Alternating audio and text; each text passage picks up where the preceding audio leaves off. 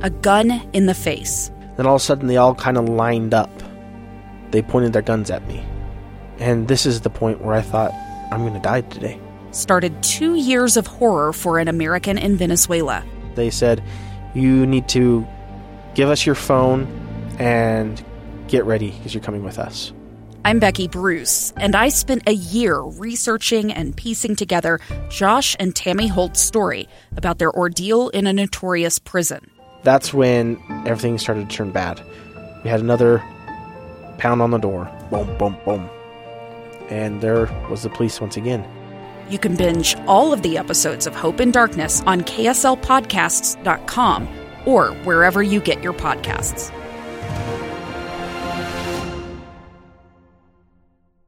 Jordan Love should not go to the NFL. Rivals has arrived.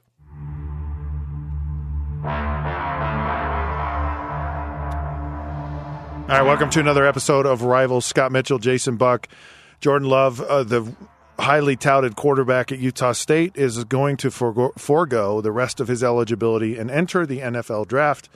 And I think it's an absolute mistake. It's an absolute mistake. You and I both had the same reaction when we saw that. I mean, I was just like, no, kid, what advice are you getting? Well, here's why I think it's a mistake. And I think you need to be going into the draft in an upward trajectory. Absolutely. On a high note, writing out some really great year. You look at these coaches, you look at players who have, Baker Mayfield, who I don't think is very good, actually rode being at Oklahoma, winning the Heisman Trophy into the first pick in the draft. And I saw things in him that are coming to fruition now, but the guy was on a high point. Yeah. And when you're kind of having a struggling year like Jordan Love had, I just think it's really the team struggled and he struggled. It's really challenging, right? Yeah. I watched him. Of course, I didn't follow every single game of his, but I watched him closely on the BYU game.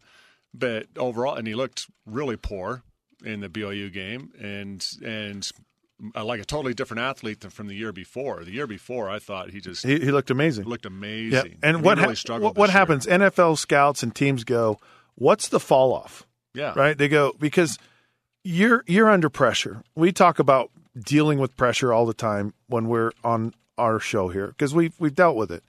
And they go, here's a guy who expectations were on him, potential Heisman Trophy. I mean, they started this campaign at the beginning of the season for him, and he just fell off a cliff.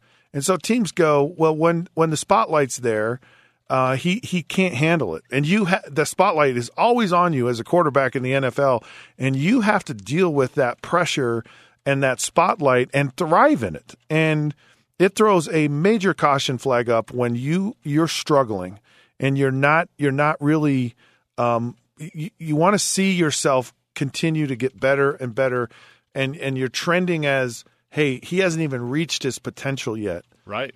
You look at Jake Browning when he was at Washington, and he started as a freshman, and they were amazing. Go to college football playoffs, and every year he just declined and he declined, and so you have to ask yourself, did this guy peak?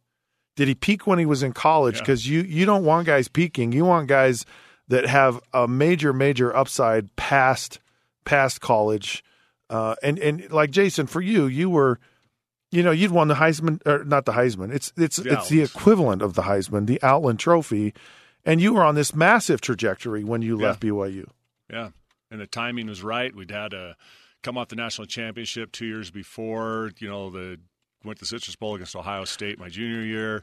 Yeah, I had a great trajectory going in. But man, you go in there and you once you learn this, you didn't realize it coming out of college. Honestly, I mean, you started meeting scouts and going through all the workouts and everything.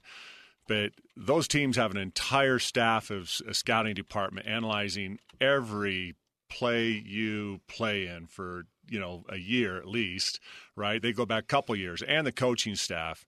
So they'll catch it if you have one dog play, right? I mean, and they overanalyze it. And you get the weird scouts that overanalyze it. So this guy's going to get picked apart, and like you said, the team doesn't have anything to brag about. It's not like they were 11-2 a few years ago when Gary won the WAC Mountain West Championship. and they're coming off on a peak, and he had a great year. I don't even know. I mean, he could maybe not even get drafted, but definitely in the later rounds. Yeah, and what happens is the first round money is good, right? Yeah. And if you go later, you're still going to get paid decent money. Yeah, 3 rounds, but you're not 3. You're not going to have the same opportunity early on. A lot of guys prove that they can play.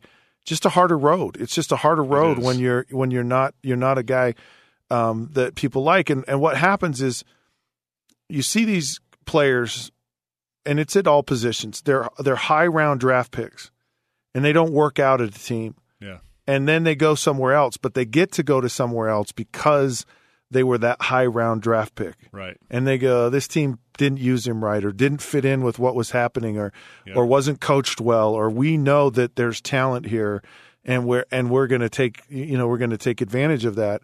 But if you're not that early round pick and you're a 3rd or 4th round guy, it's almost like you kind of get one shot. Yep. And your one shot's limited because you're not going to be the guy. You're not going to be the guy. No. So he goes, well, I'm just telling you, get yourself, and the other thing that he'll be able to show by coming back is he can go to the Senior Bowl. And so he can be around these coaches, and that makes a huge difference with a guy when they can kind of really kick the tires and take it for a spin, and you're in meetings and you see how a guy preps for a game, you see how he practices every day. A lot of guys do themselves well when they go to the Senior Bowl. Yeah. So he can do nothing from what he did this year. There's literally no risk for him in this. In staying, he can do nothing but improve his chances by staying and playing another year. And he can go. He's a grad transfer guy, so he can go, and he can go to another school. He can get in the right situation where it fits for you and move on. But I'd be somewhat skeptical going into the NFL draft. Yeah. This would. 100%. All right, this round of Rivals over. He's Jason Buck. I'm Scott Mitchell, powered by KSLSports.com.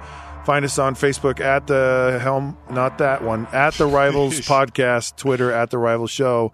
And drive safely and have your pet spayed or neutered, according to Bob Barker. That's an important thing in the world. You reached out there so far. Yes. And whatever you do, by all means, wear clean underwear, because you never know what's going to happen today. Best advice I ever got from my mother. And above all else, don't act like Jason Buck.